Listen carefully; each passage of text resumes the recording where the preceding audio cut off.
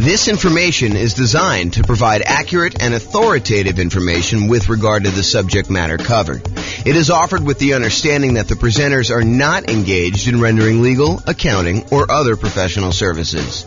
If legal advice or other expert advice is required, the services of a competent professional should be sought. Welcome to the Grand Prairie Real Estate Investing and Real Estate Financial Planning podcast. Learn all about investing in real estate in Grand Prairie, Texas, with a combination of real estate financial planning and modeling with numbers specific to Grand Prairie, plus syndicated, more generalized recordings of live and pre-recorded real estate investing classes. Not all of them specific to Grand Prairie. Be sure to stay tuned after the podcast for a message from our sponsors. Well, good morning and welcome everyone. Today we have an interesting class. Oh, by the way, I'm James Orr.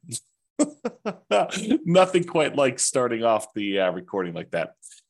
I'm James Orr, and today we have an interesting class. It's an update class about a new announcement on the changes being made to FHA financing. And so this is sort of a review in some ways of how FHA loans and specifically the mortgage insurance premium, their version of PMI, private mortgage insurance on FHA loans work, and also that there are some changes that just went into effect. And so by the time you're watching this video, these should apply to you unless it's changed again since you've watched this video. And so we'll cover what those are. So let's just jump right into it. There's not that many slides. This should be a really short video, a really short class. So FHA mortgage insurance premium change, MIP change. So this was announced by the Department of Housing and Urban Development, HUD, on February 22nd, 2023. So they announced it just about a month ago. It's March 23rd, 2023 as of today. So February 22nd, 2023, this was announced by HUD, and it goes into effect. It applies to mortgages endorsed for this insurance by FHA on or after March 20th, 2023. And I have a typo here, so I'm going to just correct that now because otherwise I won't come back. Okay, so it's updated on, it goes into effect March 20th, 2023. So any loans you're getting at this point should then be covered. By the time you watch this video, it's going to be covered on there. So before I go into this, I want to just briefly cover what mortgage insurance is and why it exists. So in an ideal world, a lender making you a loan would like to see you put 20% down on a property. They want to be protected in case you default. So they say, hey, look, we really would prefer that you put 20% down. That way, if for some reason something happens to you and you're unable to make the payments on the loan, we can go ahead and foreclose after a reasonable period of time, and we could take possession back of the property, and then we could resell the property and ideally get all of our money back out after all expenses. So imagine, they go buy the property. Maybe there's a little bit of repairs that need to be done. Maybe they need to hold the property for a short period of time. Maybe you had some back payments. Maybe they have to pay a real estate agent a commission to help them list the property, and then a real estate agent a commission in order to help the buyer buy the property. And so by the time they're all done, they think that having a 20% cushion of equity based on the value that you're buying the property for is enough for them to likely not lose money. Is it possible for them to lose money even with 20% down? Sure. Is it likely that they'll make a profit with 20% down? Sure. Okay. But the idea is that the lender would really prefer it if you put 20% down. However, they've realized that not everyone has 20% down, or not everyone wants to put 20% down. And so they say, look, okay, you want to put, in this case, 3.5% down or something less than 20%. I'll tell you what we'll do. I'm willing to make you that loan.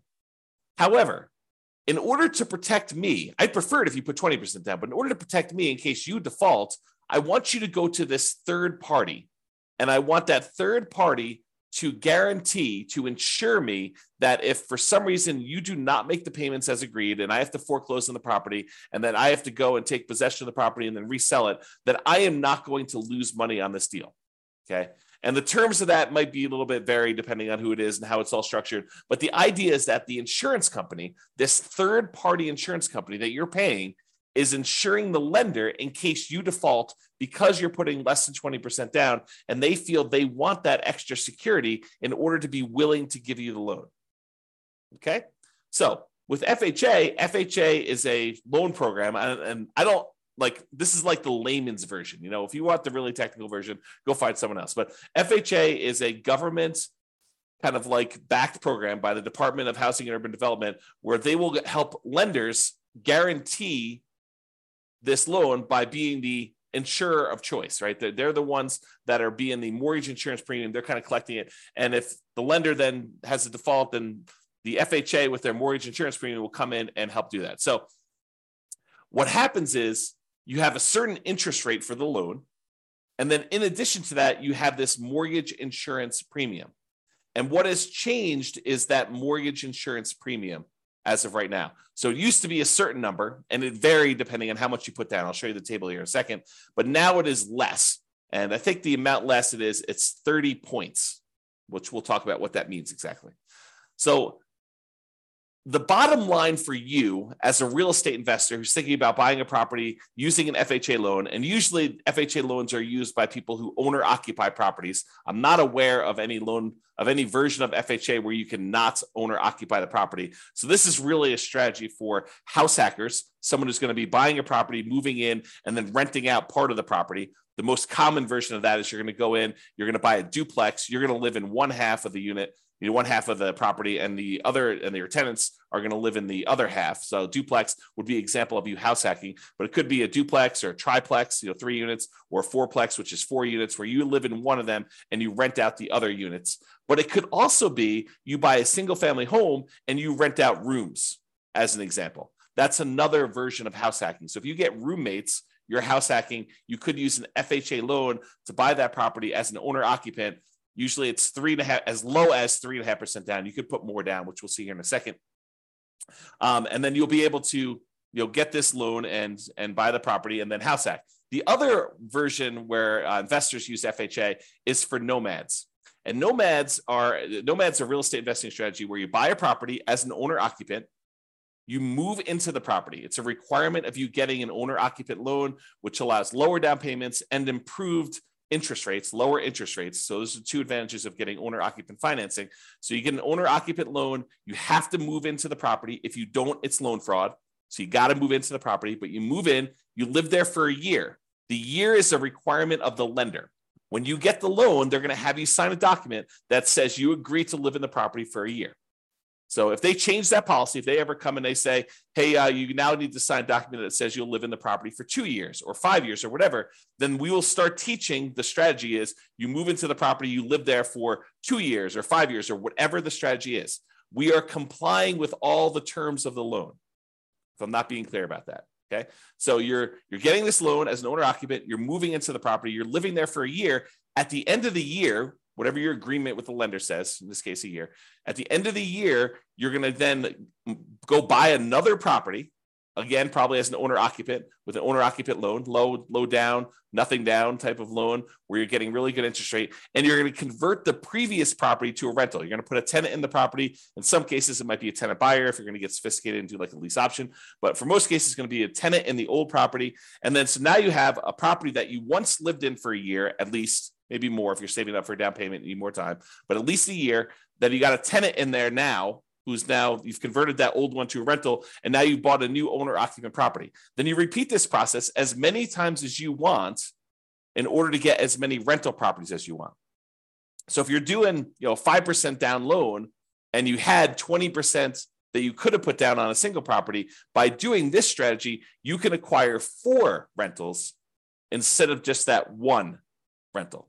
So instead of putting 20% down and buying one rental property, you now could use 5% down, buy the first one, live there for a year, put 5% down in the second one, live there for a year, put 5% down in the third one, live there for a year, put 5% down in the fourth one, live there for a year. And now you've got 4 rental properties, 4 large assets with good owner occupant financing, probably a PMI on most of them. But we'll talk about what that means in another class. But basically, you'll be able to acquire rentals with less down payment. Okay.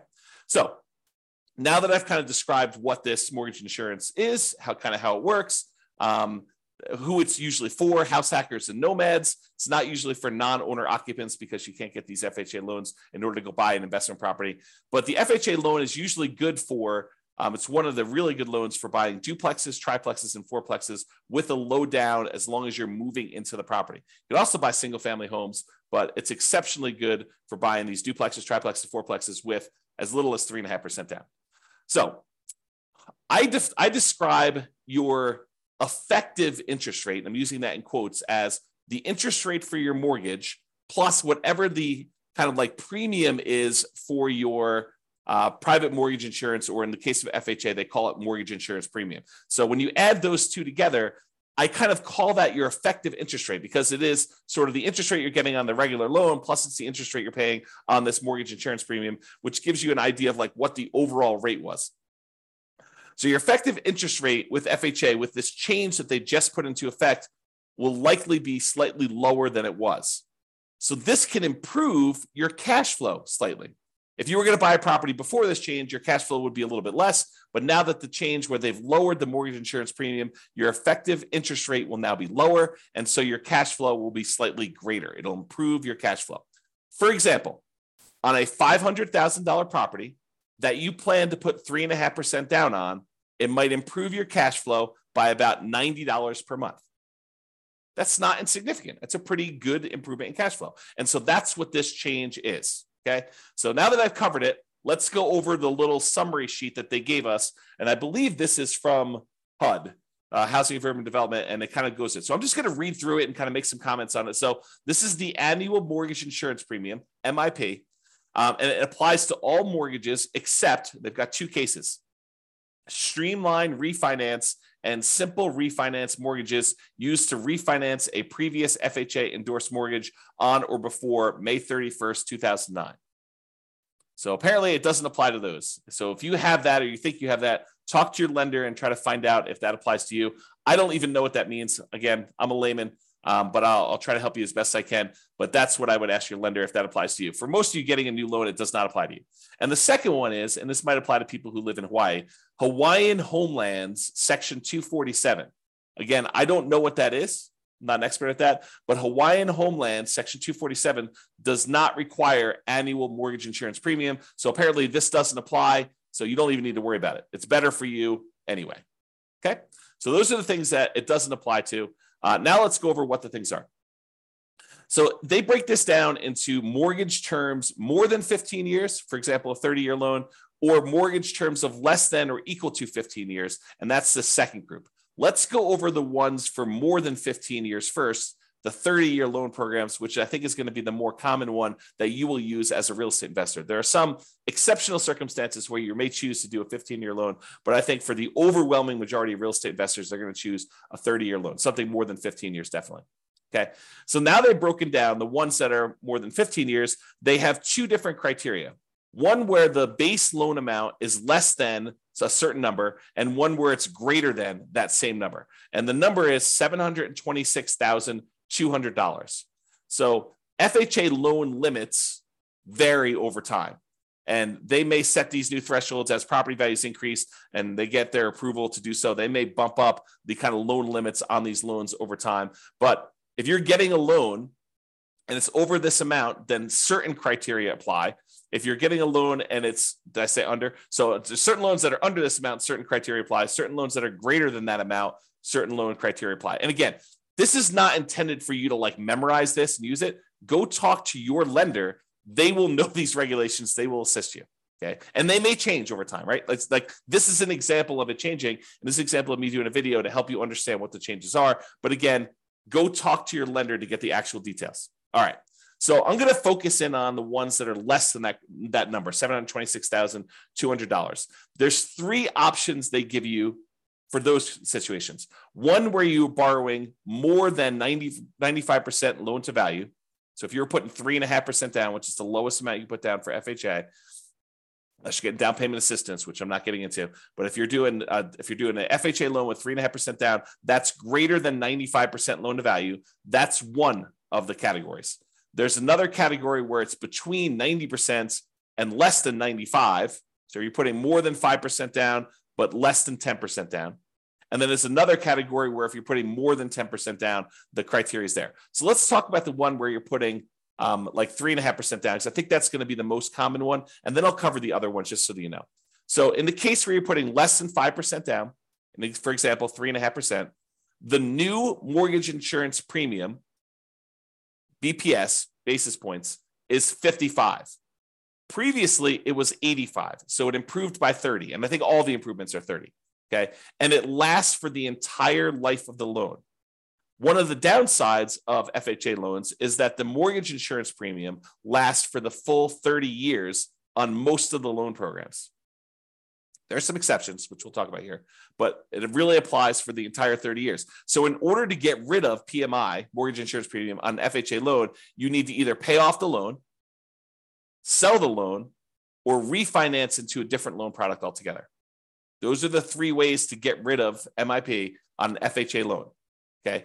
On a conventional loan, one of the advantages of doing those is that the mortgage insurance premium on a lot of those loan programs goes away once you get below like 80% loan to value or 78% loan to value, depending on the lender program and everything like that. So in a lot of ways, conventional can be better, but you can't do duplexes, triplexes, and fourplexes as of right now with a conventional loan with low down payment.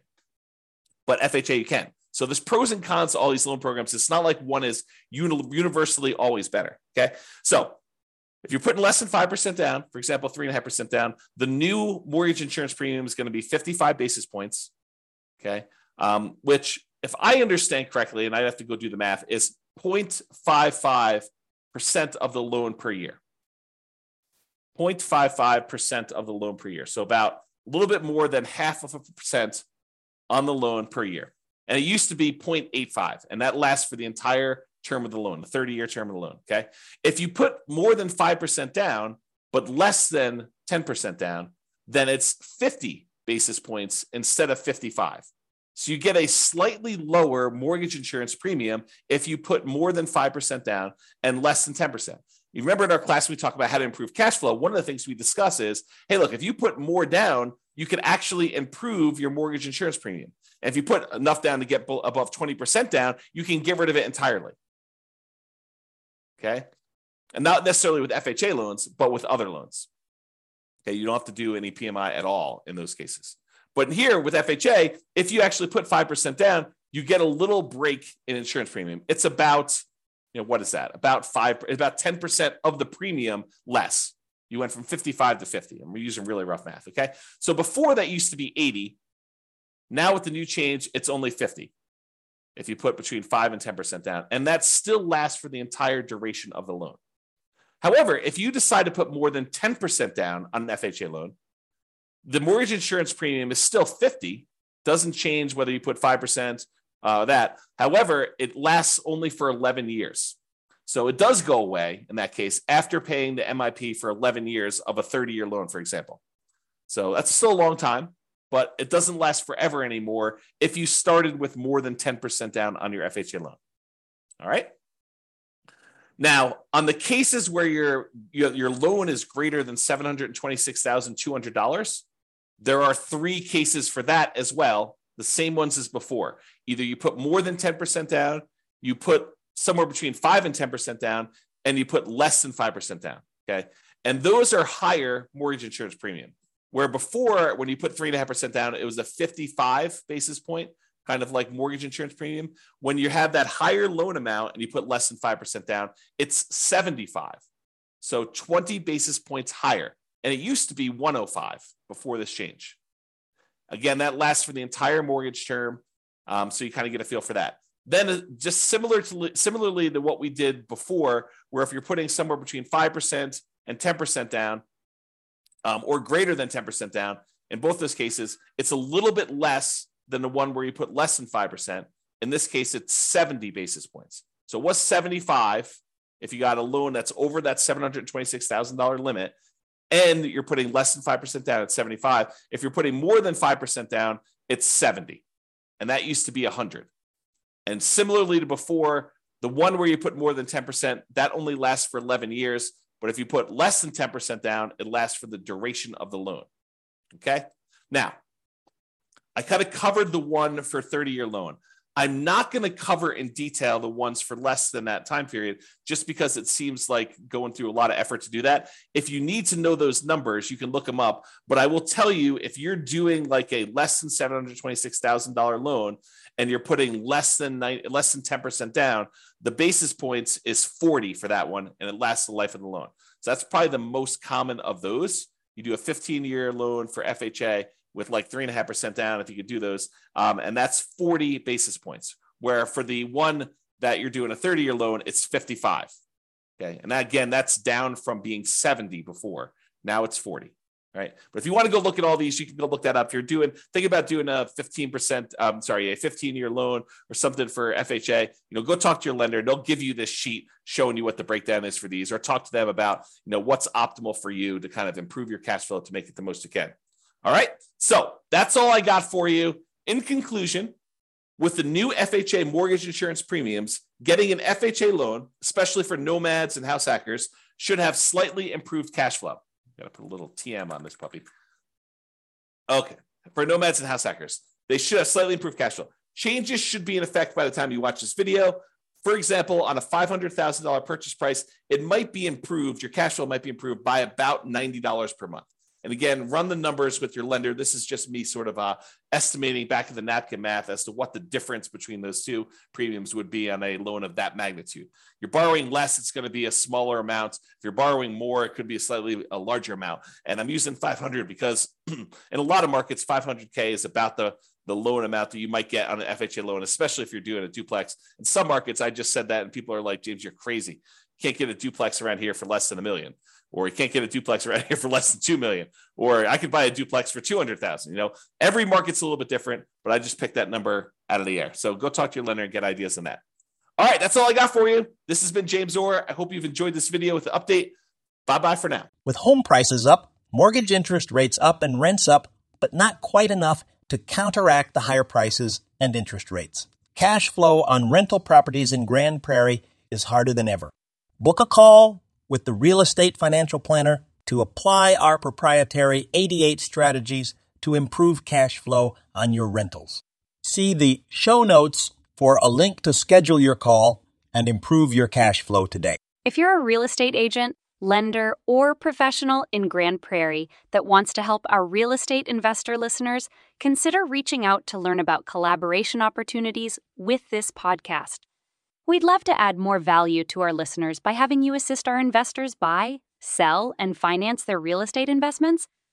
See the show notes to schedule a call to discuss collaboration opportunities